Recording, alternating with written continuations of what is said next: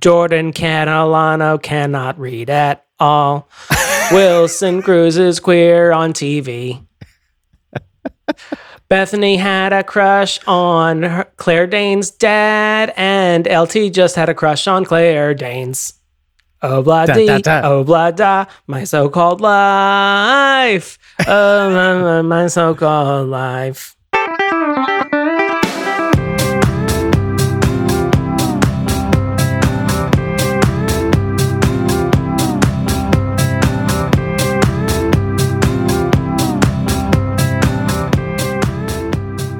Welcome to Your Inner Child is an Idiot, the podcast where we look back on the things from your childhood and wonder if they were any good to begin with. My name is Damon.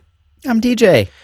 Nice Welcome, to meet DJ. you. Thank you. Hey, thank you. thank you. It's been good. Good to touch base. Good to see what's coming down the pipe and the pike. It's good to be seen. It's good to have you here in person in the studio and definitely not still at your house. Yeah, well, I also have my mask on, but I have my mask over my mic as well so that my mouth is touching the mic. I like to just put my mask over my eyes so that I just can't tell what you're doing. Thank you. And I appreciate that because I'm changing. We're talking about My So-Called Life, apparently short-lived TV show. I didn't know how short-lived it was. One season, 1994 to early 1995. The main thing that I know about this is Claire Danes. And that is the thing. This is the origin of Claire Danes, at least as far as I'm concerned. This is how she got her superpowers. Yeah. She fell into a vat of radioactive teenageness and came out fully formed. I remember this. My brother making an event to watch the premiere of this show. I remember it. I can't bank that he remembers it. But I remember it being like, we must watch this show at this time. Appointment TV, that's what they call it. Yes. Appointment viewing.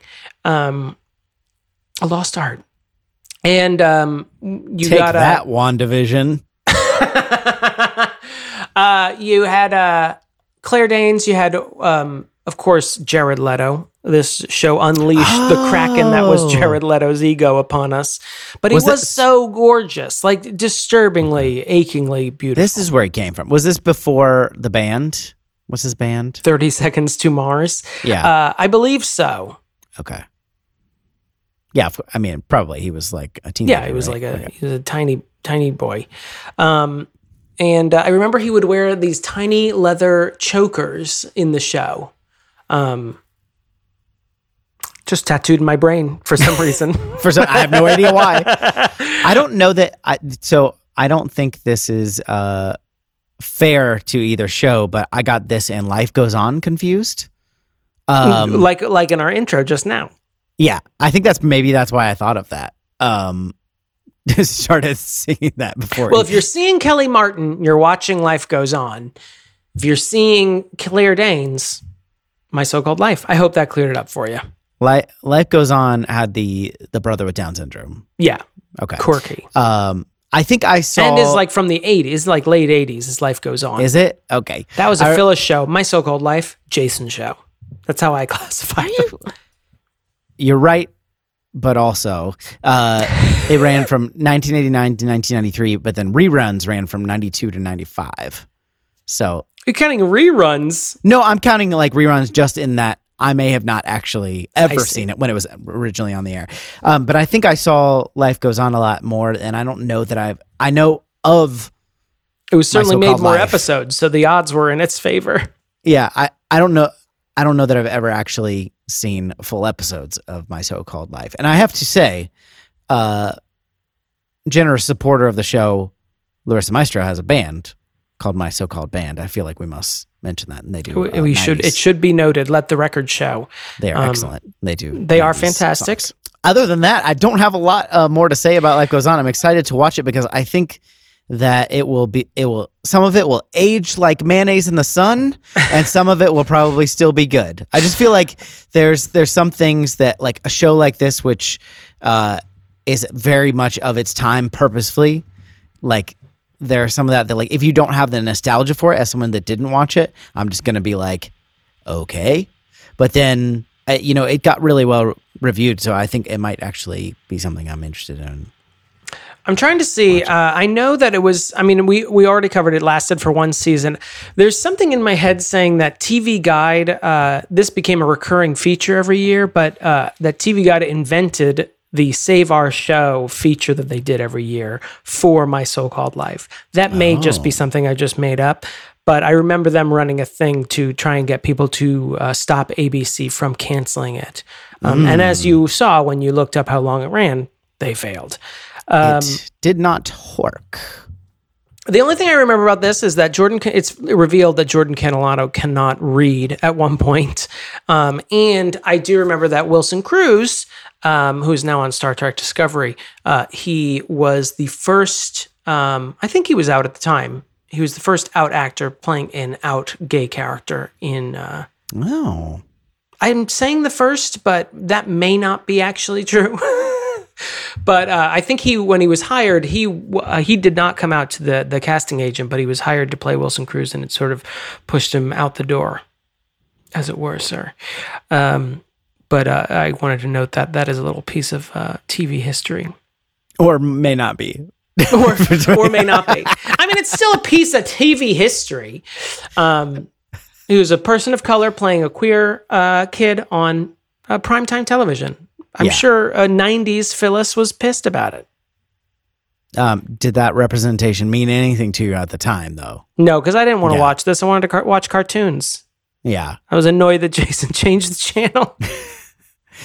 Yeah, I was annoyed when American Gladiators came on after cartoons, and that was basically a cartoon in real life. So, okay, we're going to watch My So-Called Life, and we'll be right back.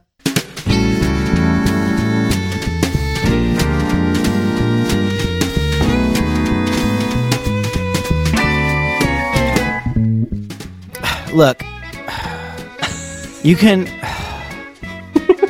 support our podcast if you want. I don't even care.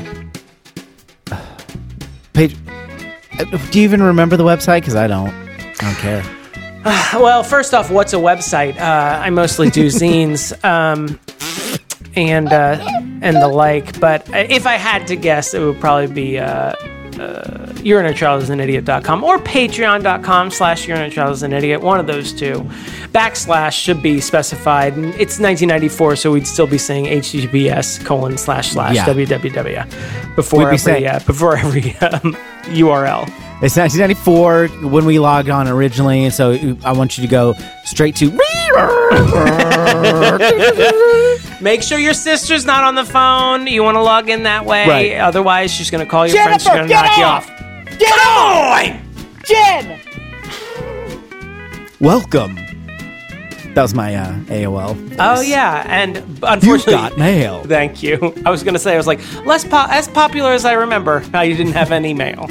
Hello. Goodbye. Sometimes the goodbye always creeps me out. I say that all the time that way, still to this day. Goodbye. Trixie Mattel, a drag queen that you may be or may not be familiar with, when she am familiar with her. When she ends her shows online, she says it in that Siri AOL logging off. Goodbye. It's very eerie. And I think I just realized, I knew it was robotic on purpose, but I think I just realized she is mimicking the person on AOL as you sign off. Goodbye. Yeah. Patreon.com/urinachildisanidiot. We are back. We watched a smattering of episodes of My So-Called Life, a situational comedy, a situational dramedy. It's definitely, there are situations, so I can't fault you on that one. I don't know if the itty would ever come into it. It seemed like a straight up dram. Yeah, that's true. I guess the marketing of it was like, sometimes being a teen is funny, and I'm like, is it? I think you're advertising a different show. Stop laughing, DJ, and just let the tears flow. Not everything's got to be a joke, you know? For the super fans of My So-Called Life, we did not watch every episode. We chose 5 episodes. We chose episode 1. Because we have fucking jobs, MSCL super fans. Back off and stop writing letters. It's called Pilot. It's a reference to a French poet. and he was named after the first episode in a series, which is called a pilot. So, sorry, that was stupid. That was a stupid joke. But you got to it, and I appreciate the flop sweat that came with reciting it. Just tap dancing my way to some sort of punchline. I'm not going to recap this, mostly because I don't remember what happened in any of these. I'm just going to Oh, I mean, I can vaguely recap it, right? She dyes her hair red. That's the big... That's the big moment. That was when we all grew up. Yeah. And then we lost our innocence when Felicity cut her hair off. Those are the two markers of American history. Before Angela Chase dyed her hair red, and after Felicity cut her hair off. Sure, right. So Angela has a friend who bores the hell out of her. I can't remember the friend's name, but she remained in it longer than I thought she would. I kept calling her Melissa Gilbert because she had a Melissa Sharon. Gilbert vibe. Sharon, of course. She comes back around. And Angela dyes her hair red, and her mom interprets it as attacking her. She falls in with Rayanne, a fun-loving drunk girl. She's a bad kid.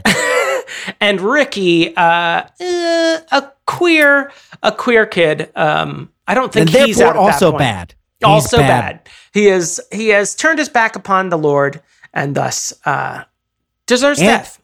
And he's not white. Thank you. So not into that.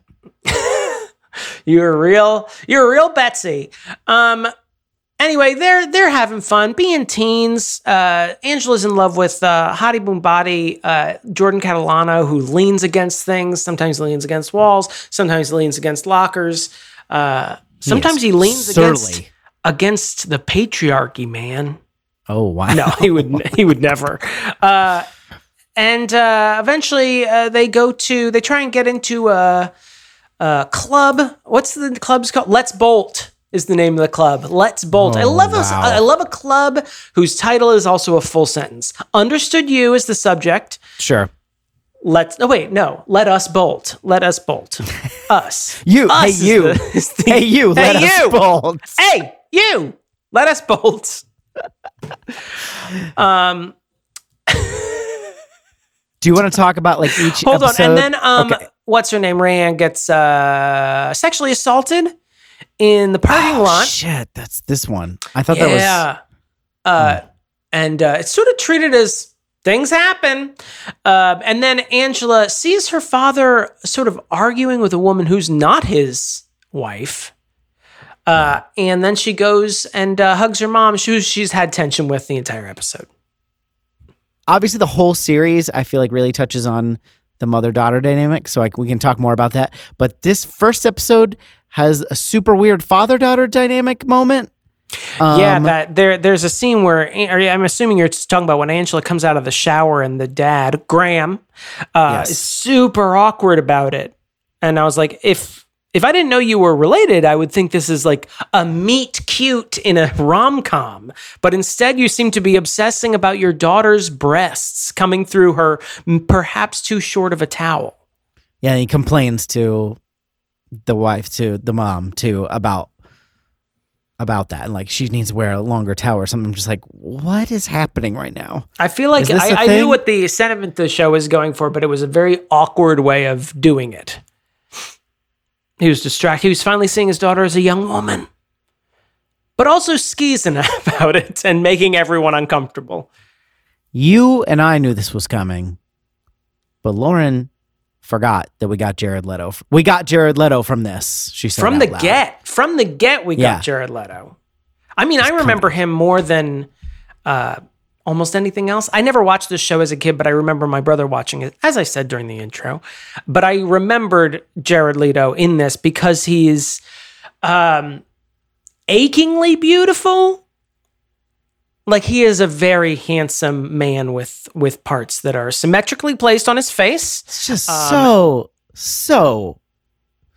teenage 90s. Oh, well, yeah. I mean, I'm not saying that he is trendy for our times. He wasn't a time traveler. That's not what I'm saying, which he is maybe now. Right. But he was just very attractive in a way that I feel like was something you had to deal with. Even as a closeted kid, seeing just a commercial for My So-Called Life before the pilot aired, you're like, that is a person who's I want his parts on my parts. Maybe You got your Claire Danes. You got your Jared Leto. Tune in next week. What else do you open need the to doors, see all the people. Just real quick, an important note that I have before we moved on to the next episode. I wrote, "This is boring. I'm bored." So, just a little breadcrumb of things to come. It felt a little, this episode especially felt, I mean, that might have been the pilot element to it. It felt very sort of like all over the place. I was very curious. I don't know if this is a criticism of the show, but I was very interested in the fact that they sort of left out, I mean, the first scene, and you sort of see Angela, pre-dyed hair, talking to her friend Sharon, and Sharon's just sort of droning on about, I don't even remember what, and the show like slowly like tunes out the volume on Sharon. So you're just sort of in Angela's thoughts. And you get the impression that this is her childhood friend. And we see in the very first scene, which is a flashback scene to a trip they took together to London, it looks like, probably with their families, I would hope. And so you get the impression these are like lifelong friends. And then like the next scene, or fairly soon after, she's hanging out with Rayanne and Ricky, and we never like see them meet or anything, or how this friendship sort of develops. I don't know if I hate that, because I think that would be also kind of awkward in pilots. Right. And also seems a little bit true to some of my friendships in high school, where all of a sudden this person I was just like talking to on the bus is at my house 2 days later. Hi, Zach. I think that was our meeting story, is that Zach rode on the bus with me, and then all of a sudden he was at my house every day for a week. And that's how we became friends. So that seems like true to true to teenage life. Your friend from fourth grade on, all of a sudden you don't have as much in common anymore, and you just sort of like start hanging out with other people, and it's like sometimes it's no big deal, and sometimes it becomes this big drama like it is in this. And I think that was all fine, but it was not the smoothest executed storytelling of that. No, it seems like this episode has a lot of like sort of flab in it, I guess. Yeah. And I also was surprised because I hadn't seen this before. I didn't realize the parents were as much of a part of it as they are overall. But they have their whole arc in this as well as the kids. Oh, yeah. When we got Frances McDormand, you want to use her. You know, that's. Oh yeah, you're like, she's going to be big in 2 years, so we better use her now. She's we're so early in the game that we actually don't know who that is. So we got this woman who just kind of looks like her a little bit. Weren't you in Blood Simple? No? Oh, that's a whole different actress. You're not Frances McDormand. Well, you're already at the studio. Why don't you just go ahead? Come on in. Read these lines. That's fine. That's all the casting from this is like, yeah, all right. Come on in. I also like watching pilots because you see all these ideas that they thought they were going to implement throughout the show and got quickly jettisoned soon after. Space aliens. This Space Aliens was interesting. That Angela could stop time by touching her two fingers together. That was nice. Right. That Burt Reynolds was her alien father that lived in a glass jar on her shelf. That was abandoned. But also there's like a lot of like weird POV shots in this. There's a shot under her sweater when she's like hiding. Yeah, they got real in experimental. And I was like, I don't know, show. I feel uncomfortable being in this 15-year-old girl's sweater, but hey, try it out. See how it plays. There were a few other ones, but it was very weird. Oh, what's his name? Krakow, poorly named, especially in an episode where they keep tying it to Anne Frank. Don't have a character named Krakow that just keeps reminding me about the Holocaust in your show about teenagers. But he like takes pictures of Angela while she's like being angsty in the yearbook room. And I'm like, no, show. Not like this. We'll get more and more into this, but they're clearly setting him up as the person you should be with has been in front of you this whole time. But like, he's possibly the worst character in this, like of this show full of terrible characters. Oh, really? I didn't think I thought he definitely treaded that line of like, oh God, is this going to be nice guy thing? But I don't know. He didn't get on my nerves. He felt like a really, he felt like a real person to me. Like not necessarily someone I want to hang out with, but he felt like a real person to me. I think it was the acting that sort of, because I was like, do I hate this character or do I hate this acting? Oh, I didn't by mind this person. him. I thought he, well, it was just that, like, you've seen Humans before, right? No, I told you, I've just been staying in this house. I was born here. I will die here. That is what the witch told me. Let's move on to episode 7, which is the next one we watched. We went by some lists that I found. I don't remember why specifically we chose these episodes. This is why Jordan can't read. Why Jordan can't read. Which never actually gets explained. Yeah, he's just, well, she thinks he's dyslexic. Angela thinks he's dyslexic. But they don't really say whether he is or isn't. Maybe it gets explored in an episode we didn't watch more thoroughly, but well, it felt like I guess I was I mean, maybe this is more of an overall thought, but I thought that this, because it was like a mid-90s show, that it would be very episodic. Yeah. But it also is a primetime soap opera, not to denigrate it. But so these storylines like go on. But I figured when an episode is titled "Why Jordan Can't Read," you might answer that question. You might get around to it. But it felt like it was very into Jordan not being able to read in the first part, and then sort of just does its own thing. It's kind of like jazz, these episodes. It's like Stacy's Big Secret. What is it? Also diabetes, not dyslexia, another disease. But it'd be like if they didn't actually reveal what Stacy's Big Secret was. Guess she just doesn't like cupcakes. Tune in next book. We may have learned this in the intervening episodes, but...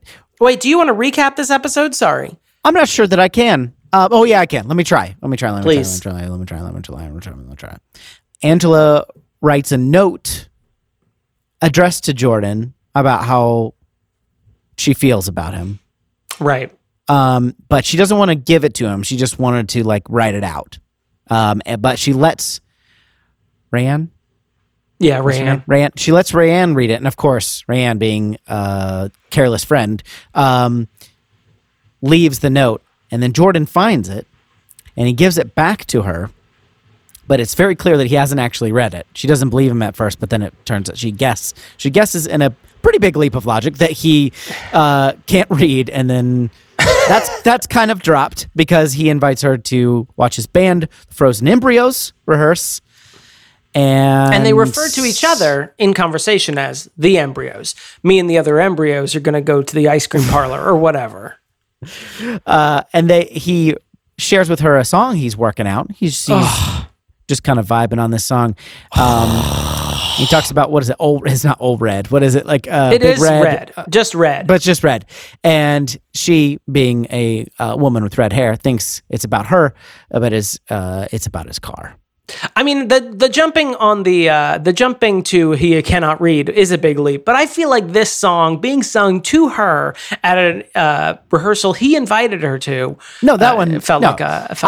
It was clear that it was the show did a good job of sort of like semi-telegraphing it, just because he's a fucking idiot. But then also, like, when you listen to the lyrics he's singing, you're kind of like, okay, this is clearly going to be a misdirect. I suspect that Jared Leto pulled a Bette Midler and Hocus Pocus, and he was like, I want to have a song this episode. I want you to light me well while I sing it, please. It felt very shoehorned. Do you think he had that kind of pull at this time? I don't know, but it felt like this song was oddly produced, like for a guy sitting on a bench, like playing guitar, and then like he was backlit at one point, and I thought it would just be like a few lines, but it like went on for a while, and I was like, okay, you guys only have 45 minutes for the show, like, hour-long show in the 90s. You got to give 15 to commercials. You lost that already. We're going to spend 4 minutes on Jared Leto singing this piece of shit song. I feel like the scenario is more like they found out this young, very pretty man can sing, quote unquote, and so they made him do it. You're like, oh, we're doing this. I insist he had the pull of a Bette Midler in 1995. This also is, I mean, this is a bigger point, but this is just another in the long line of TV shows and movies that the chemistry between two people is just that they're pretty. Like, there is no actual... Have you been to an American high school? It's also pretty true to life, but it's like, It's also like, why are you interested in each other? Jordan Catalano hates you, and he's an idiot. So, like, why are we doing this? No, I'm one of the things I appreciate about this show is that Jordan Catalano sucks. He's very clearly a fuckboy, and he sucks. He's stupid. They have nothing in common. Yeah. He's completely self-centered. And the show seems to be readily acknowledge that. And I kind of liked it about the show that he obviously is not a good fit for her or potentially any human being on this planet. But I mean, when you're a teenager, you're also a fucking moron. So why would, I mean, if you saw Jordan Catalano in the hallway, leaning, putting Visine in his eyes, you would also be in love with him, even though he's a fucking idiot. It's true. And I think they do a good job of, like, he doesn't really grow much, as far as the character goes, but like a little bit here and there. And, he has moments and all this, but like, he seems to like her by the later episodes. Well, he's just a fucking kid. Like, and I feel like you see that when he has moments, especially with like Claire's mom or with Angela's mom later, and she just like looks at him like, you're just a fucking idiot kid, like, yeah. I think it's kind of charming. A fucking idiot kid who in that episode drinks 3 glasses of milk in rapid succession. I was very slam those. Gotta slam. Very concerned. It's a 30-minute challenge. Do you think Leto had started his method acting at this point? Do you think he was? He left a condom in Claire Danes' locker. Right. Used condom, because that's what Jordan would do. And it's also what his character in Dallas Buyers Club would do. And it's also what the lead singer of 30 Seconds to Mars would do. And it's also what the Joker would do. Weirdly, all his characters leave condoms for their co-stars in every movie he does. But he's so method. Yeah. What an exhausting personality trait. I am Jordan Catalano. I am a pretty boy who leans. And wears tight chokers. So you got to be able to swallow, Jordan. I want to point out in this episode, there is a great scene or great moment, at least for me, when Angela is annoyed at Jordan. And so Jordan goes up to Ricky to ask what her deal is, essentially. And he sort of touches Ricky on the shoulder, and Ricky like just looks down at the hand, because it's also obvious that Ricky is a human being and is also in love with Jordan Catalano. Right. So Ricky gets a few good scenes where he gets to look longingly at men. And this scene, he just gently touches Ricky's shoulder, and Ricky stares at it for a minute and seems to get distracted. I was very pleased. As a young gay who also longed, it hit me right here. To have longed. To have longed. Get me a window to look out of wistfully. We move on to episode 10, Other People's Mothers. I like to sum this one up. Please. This is the story of Betsy. Is it Betsy? Is that the mom's name? Betsy or Betty? Or Becky? Betsy? Rand's mom? No. Our mom. Angela's mom. The audience's mom. Who is it? I think it is Betsy. She is putting together a 50th anniversary party for her parents. And let me tell you, it's stressing her out. Patty? Is it Patty? That's what it says, Patty Chase. Oh, wow. Anyway, Patty is putting together a party for her mother and father for their anniversary. Yeah. Oh no, the fondue restaurant won't work out because her father had a health issue. He's going to be fine, but they're going to move the venue to the Chase household. That means they've got to cook everything, but then the grandmother's sort of taking over the menu. It's stressing everyone out, especially Graham, who's a big foodie. He may want to be a chef later by the season's end. It's stressing everyone out, and that's pretty much the episode. Oh, and Rayanne almost dies of alcohol poisoning. Oh yeah. Also, we learned that maybe Angela doesn't have it so bad with her mom. Wow. Maybe having a responsible mom is okay, after all. Maybe having a responsible mom who puts very light strictures on your life isn't so God, Mom, bad. Shut up! This may have been the most deranged episode. Yeah. And also the episode where I started to realize that I felt like the teenage stories were very teenage and realistic and seemed like they were from a dramatic show. And then the parent stories were all very home Zany. improvement type stories where, in what, I can't even remember if the parents have a storyline in Why Jordan Can't Read. The mom thinks she's pregnant in Why Jordan Can't Read. She hasn't had her period, so she's sort of freaking out. Is she premenopausal? Is she pregnant? And they go through this whole thing where, they're thinking about whether they want to have another kid. The father sort of gets into it because he's got 2 girls. He's always wanted a son. And then she's not pregnant. And, he gets sad, and they have this sort of Jill and Tim moment at the end of Home Improvement. And then in this episode, it's all about the stress about this 50th anniversary party that's just going off the rails. But meanwhile, Rayanne's clearly got like an alcohol problem. But I'm like, they keep cutting back to this sort of very, not hokey, but very like low stakes, very sitcom-y. My mom's driving me crazy over here. She brought a turkey to the party we're hosting for her. And I'm like, there's a girl dying. What are you talking about? And that sort of continues. And that may, of course, just be the luck of the draw with the 5 we've watched. But it just seemed very weird to me that the parent stories are so sitcom-y. To me. And the grandma in this is straight up the mom from The Room. I definitely have cancer. She they just move on. I kind of liked her. I couldn't tell if it was a poor characterization or a very realistic characterization of a character, because she seemed very fine with the teenagers not being there at the party. She knew that the teenagers wouldn't want to hang out at a bunch of, older people's 50th wedding anniversary party. But then she also seemed very imposing. And maybe that was just a very realistic way. She's imposing on her daughter, but not on her granddaughter. I don't know. She just, maybe if I had more time to macerate with this character, don't say macerate. Absolutely not. I would get a better beat on her, but it was hard to place. She was a little bit Cruella de Vil, a little bit like cool grandma. And I couldn't put her in a category, into a box where I could then, forget about her forever.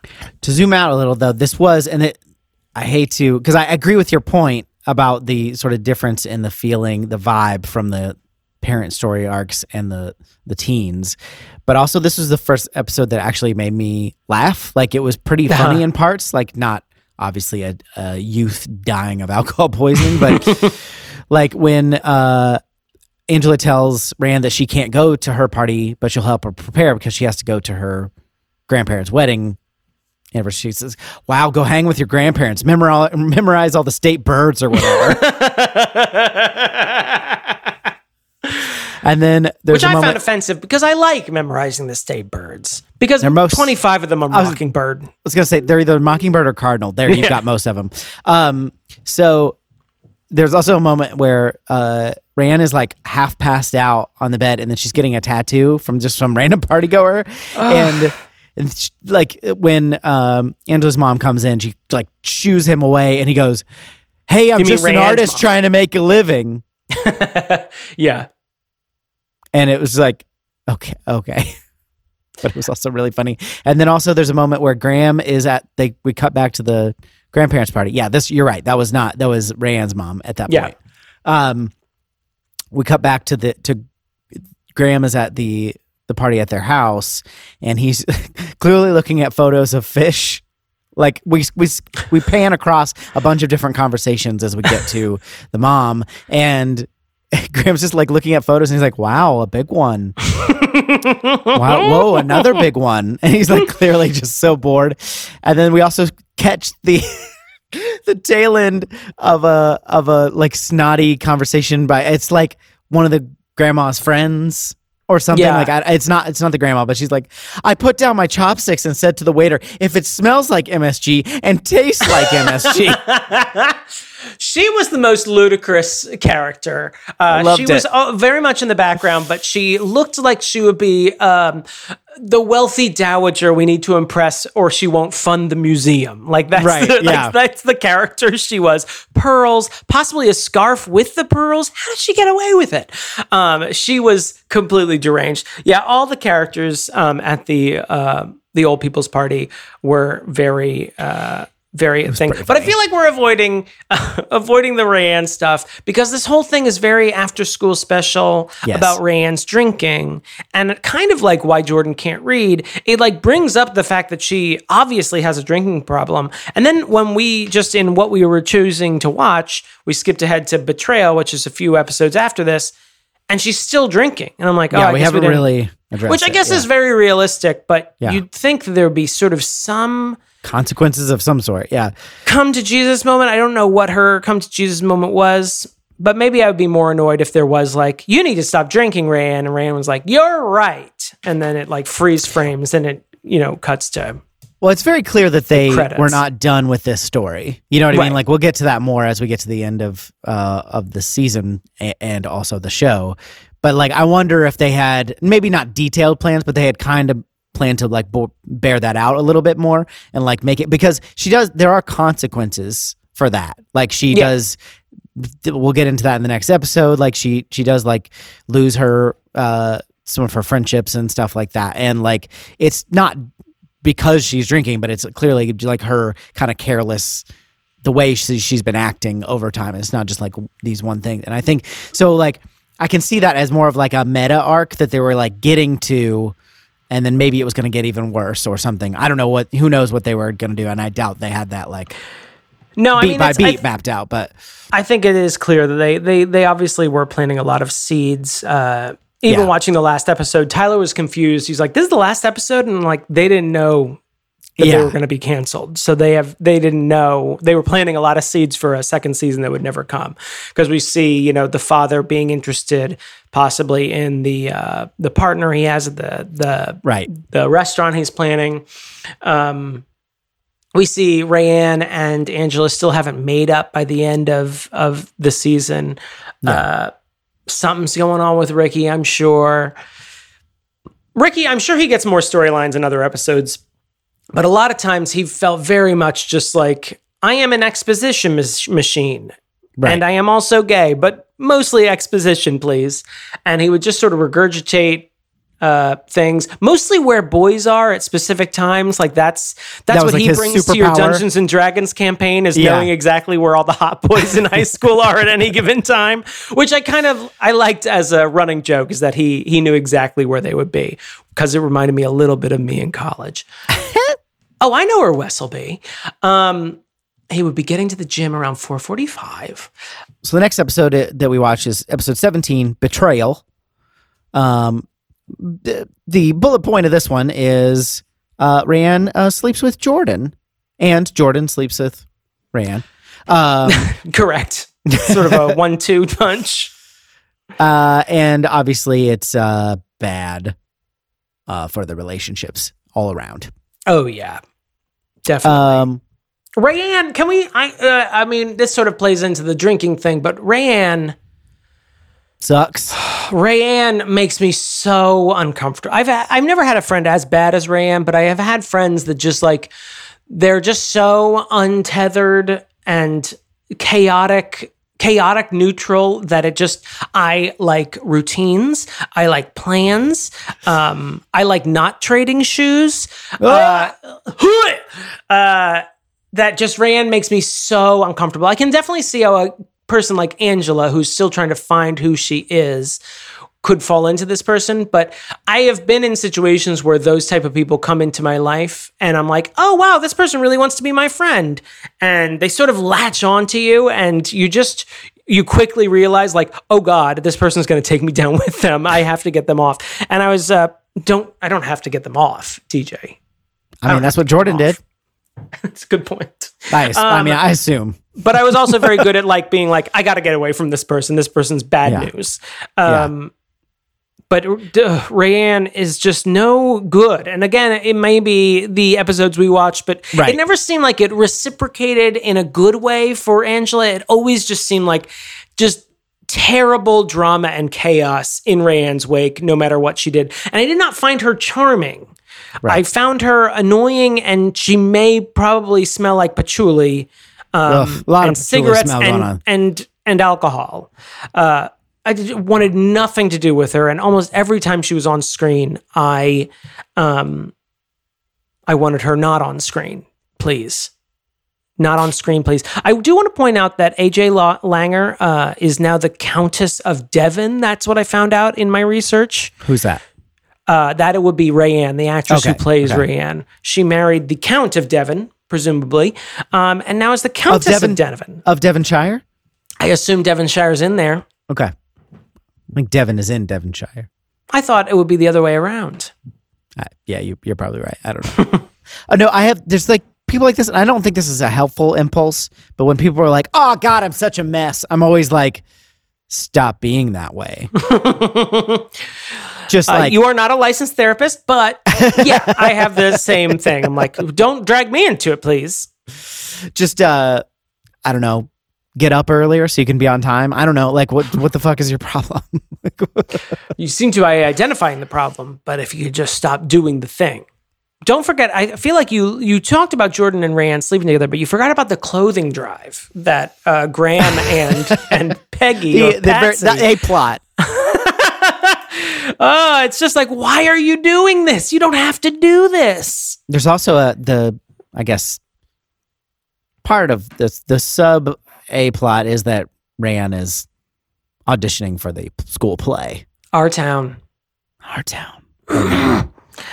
And then we learn a little bit because even though Rayanne fucked Jordan Catalano in red, his car. Yeah. The person, her best friend, presumably had been in love with the entire time she's known her.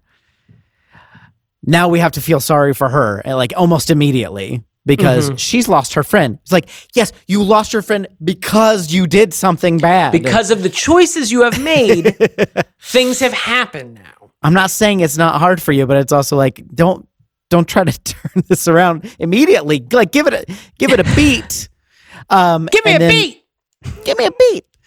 And then we also learned that maybe Angela kind of did that to Ricky in a way, even though it's with a straight boy, presumably, that I don't know. He's painting the backdrops for the theater.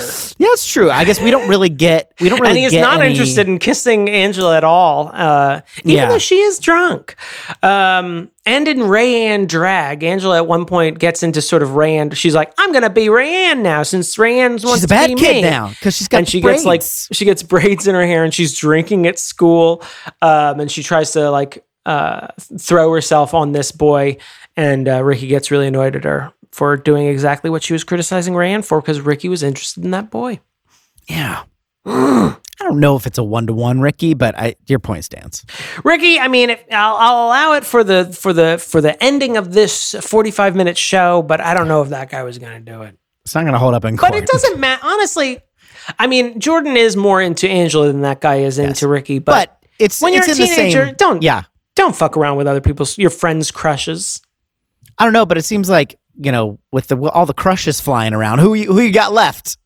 Yeah, Ricky, if you know where all the fucking boys are every day of the week, find another one. We also, of course, watched the last episode. Wait, hold on. I wanted to just, because this is the stupidest thing I've ever seen. At one point, I don't even know what Krakow is talking about in this episode, but at one point he's in the yearbook. Oh, Jesus. In the yearbook room, and there's a sign that says "cool stuff" behind him, and I could not. At first, I just saw it in passing when he walked into the room. Like, why does that sign just say "cool stuff"? And then, they frame the back and forth between him and this other person, and the sign is behind him the entire time. It's a kid wearing headphones, sunglasses on, underneath in a very 90s font. Cool stuff. Cool and I'm stuff. like, what is that for? What is cool that stuff. sign for? Cool stuff, man. What's the problem? Paid for by the Cool Stuff Awareness Council. I forgot that also he was taking video for Krakatoa was taking video for the yearbook year of in video, and he videotaped Ryan and Jordan making out and then getting into the vehicle. He didn't, it seems, unless he started back up again, he didn't zoom in and watch them have coitus. But he didn't go full Cinemax. Yeah. Oh no, he went full Cinemax because you stayed outside the car watching their silhouettes going at it. What time on Skinemax, you know? 10:45. No, sorry, going silhouettes. Yeah, that was a weird story beat because it never sort of, unless I'm misremembering, it doesn't really pay off. He sort of has the tape, and it's sort of hanging over everything that he has proof, and he tells Ricky about it, and Ricky's the one that breaks it to Angela. Yeah. And then Angela then confronts Rayanne about it, and then Jared Leto comes up to Krakow, and Krakow panics and starts pulling out the tape out of the cassette and saying, "Look, it's gone now." And Jared Leto's like, "What are you talking about? Oh, can we cancel study group today?" Because apparently in one of the intervening episodes, they became study buddies. Yeah. And so I was like, why did this have to be a thing? I mean, I get that you have an eyewitness, but why we have to have the tape as evidence? Because video cameras for a reason exist now. that David Auschwitz would be at the fucking Cool Club. Oh, yeah, that's true. He just needed to look behind him in that cool stuff bin. Okay. Final episode named In Dreams Begin Responsibilities.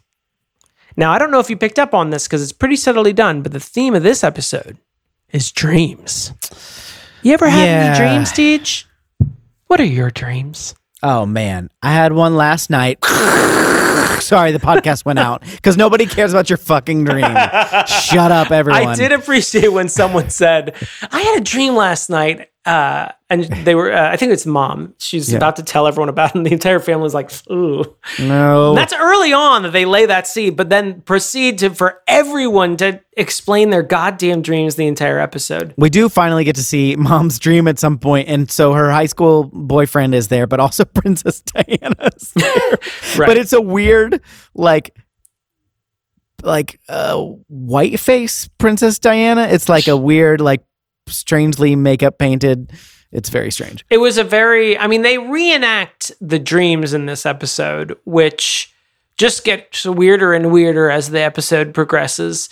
And it's very out of character for the show. It seemed like a weird choice to actually reenact the dreams. This is that camera in the sweater stuff coming back around. Maybe I'm wrong. But yeah, at first it's Claire Danes. She dreams that she's running after Jordan Catalano, but her feet are stuck to the high school floor, and it's just a dirty her great aunt's funeral is going on in the school, and this all actually in words does sound like an actual dream that people would have, but actually filming it. Watch it, show. Just don't push my buttons like that. I wrote, I don't know if dream sequences are your forte, show. Addressing the show like it's a person. Okay, sorry. We forgot to recap this. I just started railing against dreams. This is pretty much Cyrano de Bergerac in show format. What does happen in this? We get this is where Dad's starting a restaurant with that lady. He has to. The investors are getting cold feet, so makes a dinner with him. Mom invites her high school boyfriend over because he has experience running restaurants. He had a restaurant for 12 years. But also, I think she just wants to see, according to at least the gentleman who played him in her dream, he was pretty fetching, as they say, as the youth are saying. And Ricky considers what it would be like to date this girl who has a crush on him, even though he's not interested in girls. That storyline made me very uncomfortable at first, but then brought it back at the end. Yeah, we'll talk more about that. What's the fucking main thing that happened? Oh, okay, so that's the Cyrano de Bergerac part. That's right. What's his name?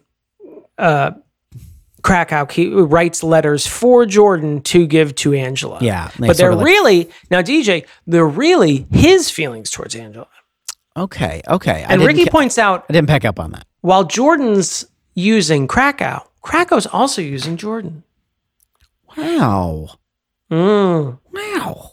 Mm. I did Do you not see? care about that. I mean, understand that. Yeah, and we kind of get this moment where he tells her Krakow, really? That's Dachau. his name? It's Krakow. Krakow tells her It's uncomfortable to say so often. it is. Krakow basically admits to her that he wrote it, and then we have this like kind of soft moment, but then Jordan shows up and is like, "Hey," and so they leave. So again, more planting Won her of over seeds. again with that charm. Yeah. We also get just frustratingly no conclusion to the mystery of Tino. No, I had to look up Tino because I was like, is he the Maris of this episode of this show? And he is the Maris of this is. episode. I liked that he was like, he's sprinkled throughout. He was the guy who was going to get them into the club the first He's episode. in Jordan's band, but we never see him. Right. And also, when Jordan's drinking gallons upon gallons of milk at the Chase household, the phone rings and he says, that's a guy named Tino. Tell him I'm not here. And I'm like, why would Tino know you're here? Rayanne lists him as one of her best friends, but we never see him. I loved it. I loved every mention of Tino. He was like the Where's Waldo of this show. I'm like, when's Tino coming in? He's and his father. He's actually heir to the Totino's pizza roll. It's his father. That's why he's never at school. He doesn't need it. Yeah, He's got that pizza roll money coming in. sweet pizza rolls. It was originally his father created Totino's Pizza Roll for Tino. He wrote on it to Tino. To Tino. Yeah, and then they misinterpreted it. And they're like, take out the space. Take out that colon. That'll never work. Take out the space. Don't you know anything about marketing? So Tino Sr., we're going to make you $1 million, which is a lot in the time also- that we're creating pizza rolls. All right. Okay. Inflation, you see. Pizza rolls cheap now, but in the future, there'll be more. They inflate. Not literally, because it sort of oozes out the side. Yeah, But it's going to be boiling lava hot, and I'm going to be honest with you, I'd put down parchment paper. Paper? Paper. I don't know why I said Paker. I knew a guy named Paker. Also, why am I instructing you how to make your own pizza rolls? Doesn't make any sense. I'm just the marketing guy. Tino. Well, this is also like not a super great season finale either. Even if they were going to move on, they do they continue to kind of plant the seeds. We Graham, the dad, has this moment with his business partner where they're like, are they gonna kiss? But they don't. But there's clearly like something going on there, which has been set up throughout the season. But they don't it's not very. It doesn't feel like any sort of finale, really. It feels like an episode 19 of 22. Like we're sort of like wrapping up, but we're like not quite there yet. And we get we set up. I don't know. It feels like a season finale where we know the second season is coming soon. Where you don't really have to have this big ending because we know we're going to pick right back up. Not next year, but in the fall. It didn't end with Angela shooting Tino or something. Well, and the whole second season is going to be them hiding the body. Look, when Grey's Anatomy had the bomb explode, now that's a season finale. This poor hospital. Guys, can you stop fucking? Because there's real issues going on at this hospital. Let's talk about characters, just in general. Wait, I wanted to get to that Ricky storyline real quick. Please so Ricky, he's thinking about dating that girl because he thinks about what would it be like if I was straight. Literally says this could be my chance to be straight, right? Because this girl has a crush on me, and that doesn't play very well now. And probably didn't play great then, but I can also understand a kid in 1994 who's gay. Yeah. I mean, sorry, Eugenia. I feel I did that to you as well. Yeah, I feel like I was going to ask you about that. Is that something that you experienced, that same sort of scenario? Oh, yeah. Yeah. All I need to do is just date some girls, and eventually it'll click in. I mean, my feelings towards girls, not my actual genitalia. I don't think that won't click. I don't think they click. in heterosexual sex. Scientists still don't know. All scientists are gay, and they never got around to checking on the heterosexual sex stuff. Well, the girl, I forget her name. What is she handles it really maturely. Like she's Hannah, like Whitney? No, I don't know. She's like, "Aren't you gay?" And then she's like, "Sorry for asking so bluntly," right. Basically. And then because she's clearly being really flirty with him and likes him. And I thought they were going to play her up as like a clueless girl. I thought that's what they were queuing up. And I mean, they were sort of queuing her up to be a cute, clueless girl. And she was like, "Aren't you gay though?" When he like calls her out and says, "Oh, let's go out sometime." And she's like, "Aren't you gay though?" Yeah. I mean, she admits that, I have a crush on you, but I also know you are gay. She was just like, I'm not a moron. She apparently had a dalliance with Krakow at some point that we missed, and just has been really hurt by it. And so she was like, I just thought it would be nice to have a crush on someone. She calls Krakow a low down dirty dog. She does, which is, but also in a realistic way, like because she's interested in Ricky, Krakow becomes re-interested in her and wants to like sort of be around her, even though the impression I got was that he kicked her to the curb rather than vice versa, which also feels very teenagery and also, a Frozen Embryo changed their name. They're Residue now. Residue, that's right. That was Tino's idea, probably. Also, I have one last note on this, so I just want on this episode is everyone at this school hates each other is the note I wrote. Yeah. Even the friends don't seem to like each other that much anymore. Yeah, there's a lot of like sullen glances and stuff, which I mean, there were definitely, that feels about right. A lot of low down dirty dogs at this fucking school. Yeah. A lot of hurt feelings. I got hurt feelings. They're multiplying. Angela. Yes. What do you think about Angela as a character? I don't know if I got a complete vibe on her, but I will say this, and this goes for all the teenagers. I kind of liked the teenager. I liked how all the teenagers were portrayed in this show. They're portrayed by teenagers, which helps, rather than someone who's like 34-year-old Luke Perry or 20-something KJ Apa, who they're obviously not teenagers at all. Right. And so having them go through supposed teenage problems seems stupid and almost... You either have them go through realistic teenage problems and it seems like a bunch of 20-somethings are acting like morons, or you have them go through adult problems and it oddly sexualizes a bunch of teenagers or people you're claiming to be teenagers. I mean, Claire Danes especially looks so young in this. She looks 15. And so even though she's exhaustingly angsty and at one point compares herself to Anne Frank, who she says was actually kind of free. And I'm like, ooh, Angela, no. That's a very angsty 15-year-old thing to say, though. It is. It's a very stupid thing that a teenager would say. And having her played by a teenager very well, I think, I thought worked for the show. It felt very realistic. And while these teenagers really stressed me out, I liked how all the teenagers were portrayed in this. They felt very real and very tumultuous in their emotions.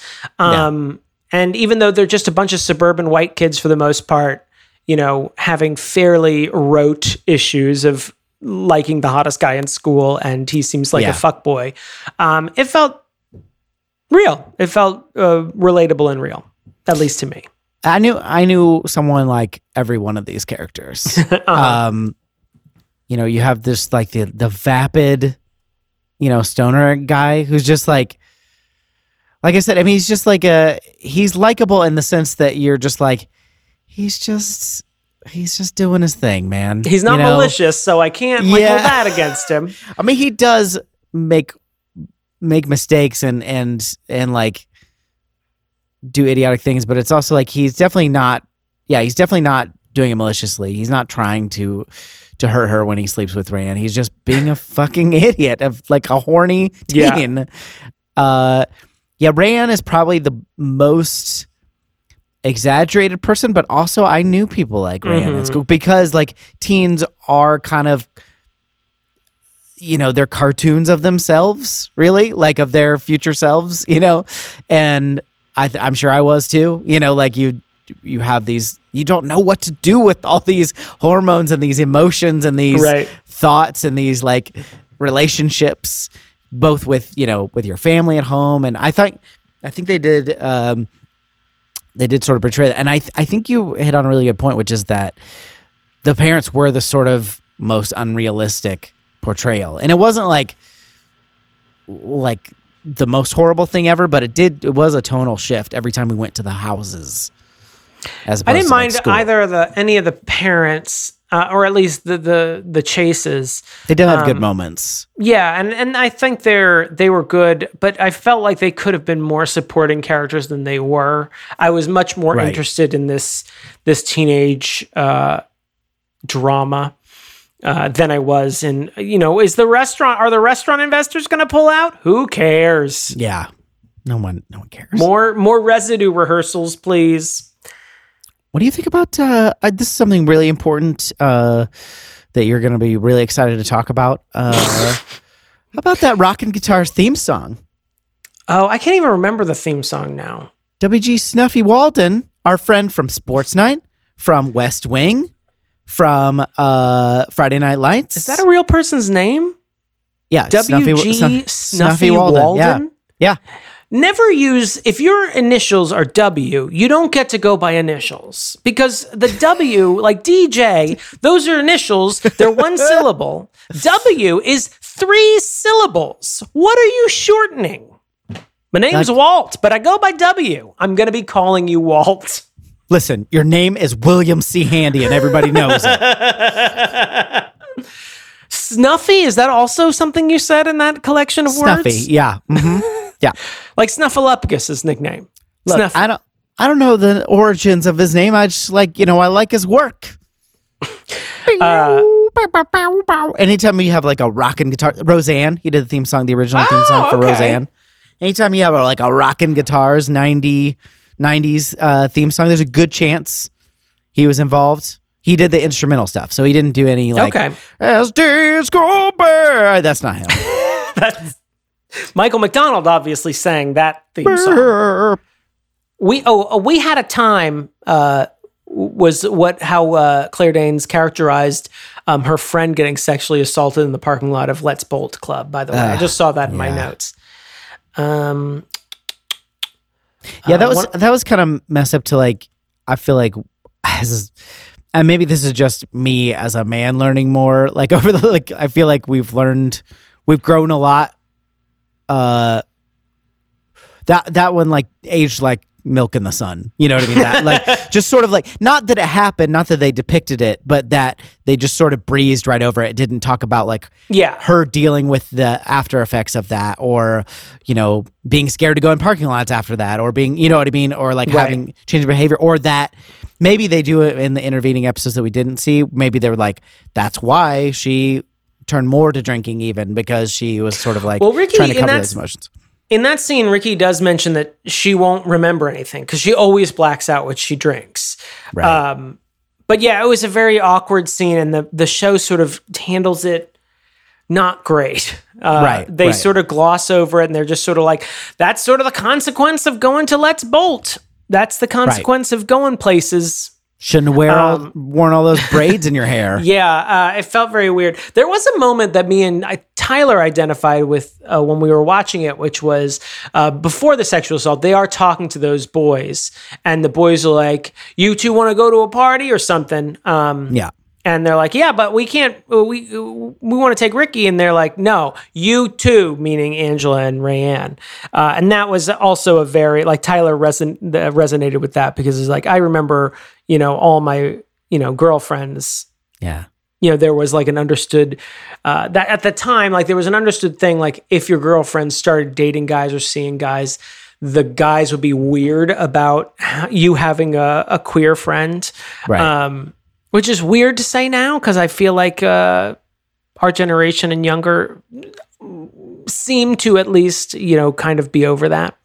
We grew into it at least. Because this is but this is I basically remember our very much generation. like there was an understood like acceptance, like your boyfriend's going to be weird about you having a gay best friend or whatever. Yeah. Oh, except Rayanne's mom is weird, huh? Could you get a beat on Rayanne's mom?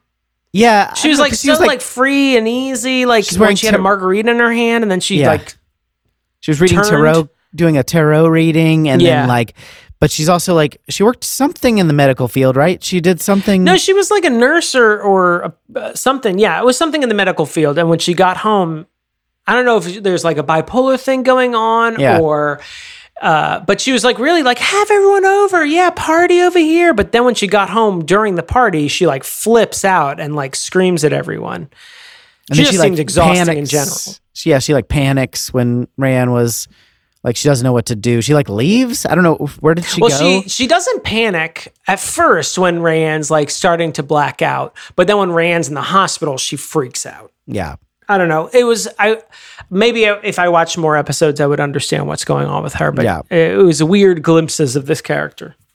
Yeah, we really only got the one episode, and it was like set up like, Angela was sort of jealous because she was the cool mom. You had the cool mom, and then she realized when this crisis happened that like, oh, maybe it's not always so great to just have the cool mom. I've got a responsible mom that I can call when I'm in trouble, and that Anyway. And you know what's really cool? Being responsible. That's where the party's at. And then Angela Chase and then Peggy Chase sort of like they cross their arms and they're putting their backs to each other. And then it goes to the credits, created by Winnie Holtzman or whatever her name is. Wait, hold on. Let me check that before I don't want to be too dismissive about the creator of My So-Called Life. Because we haven't said their name yet. I don't think. My so-called life, and I can't remember my so-called life. Winnie Holtzman. Good job, Damon. Proud of you. Shall we go to the verdict? Yeah. Let's go.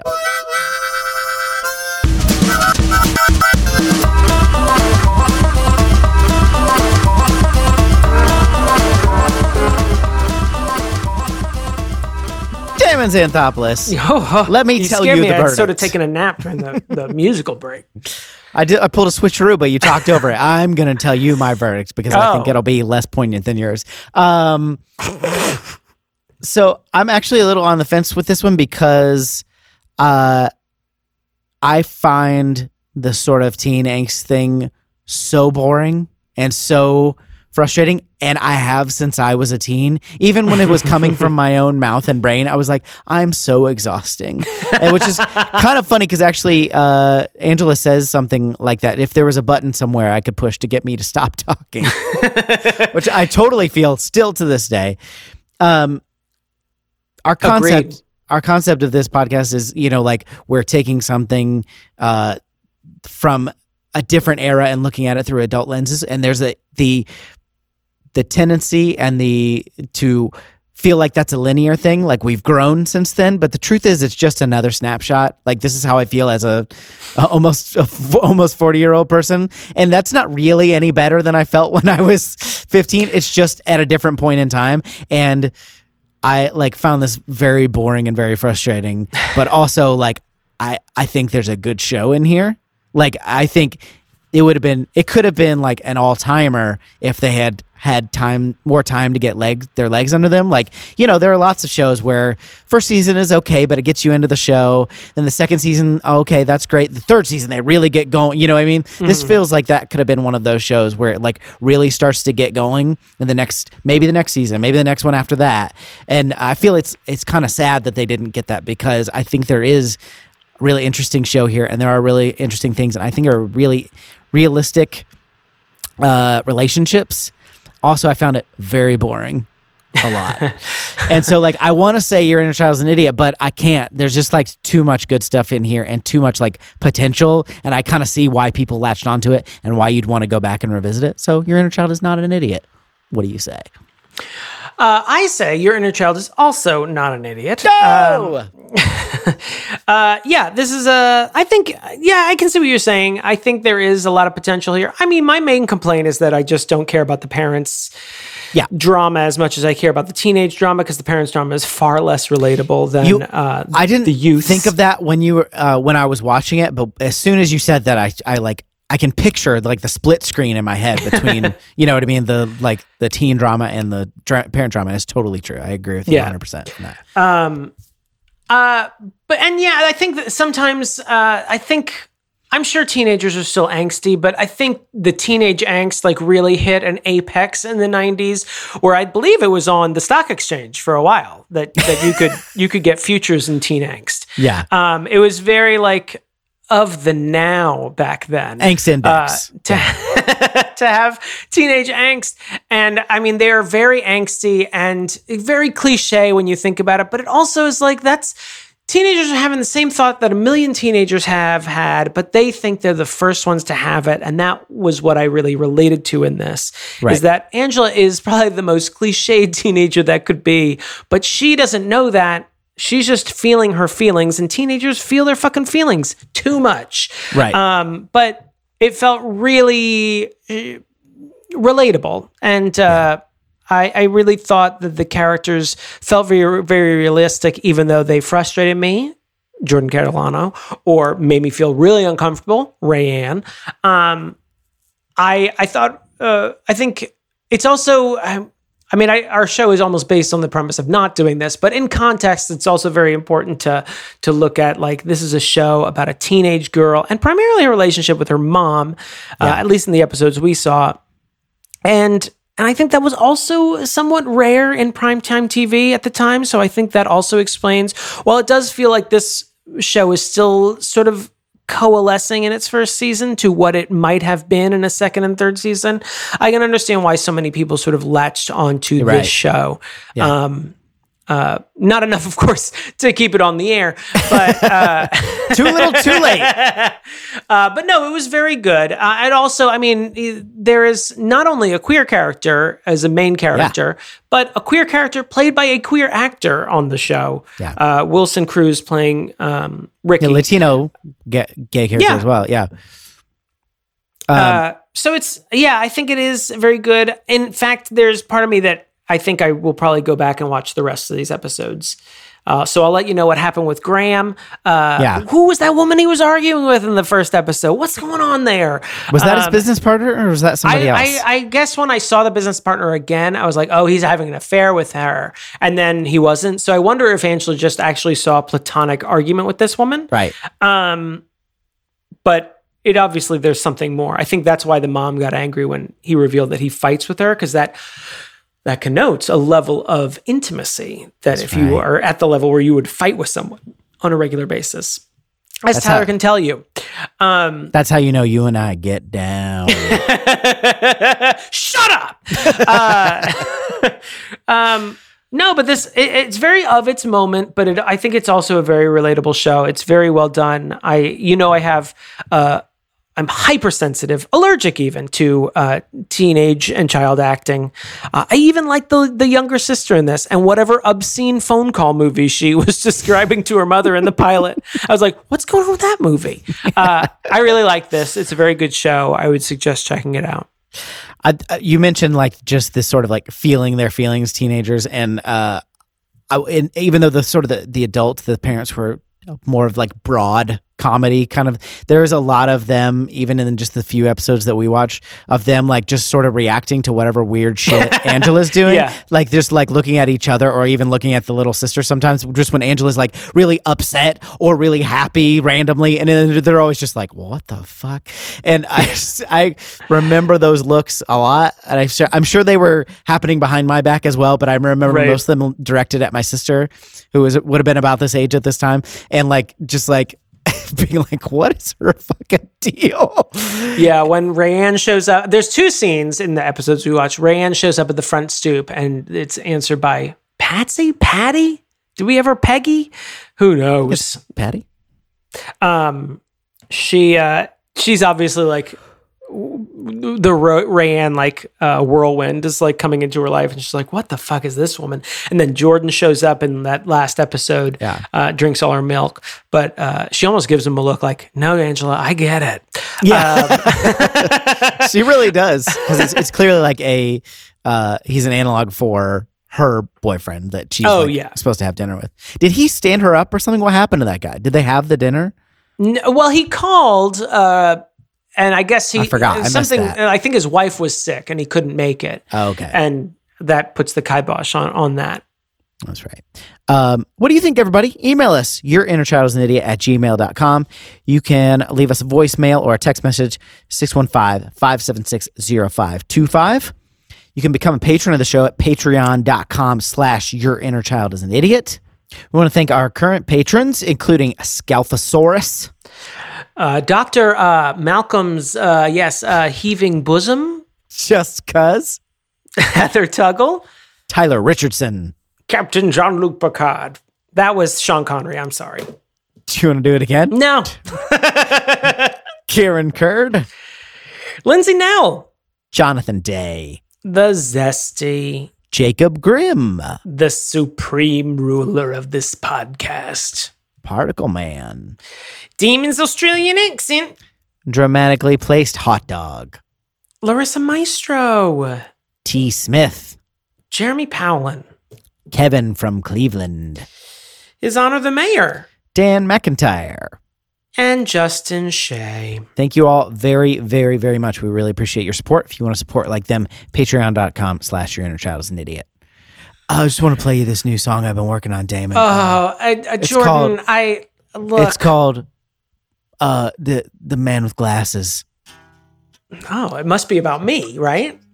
It wouldn't be about that time you drew heavy lines around your car's headlights and drew a line between them to make it look like glasses, right? Oh, man with glasses is definitely Damon. It's definitely Damon. That was for my grandpa. Also named Damon, and a man with glasses. Wear glasses. A lot of people wear glasses, Damon. So, thank you for maintaining eye contact with me throughout that song by your grandfather. Do you like how I suddenly was lit from the back? I'm sorry you guys can't see this. It's great. It's a great take.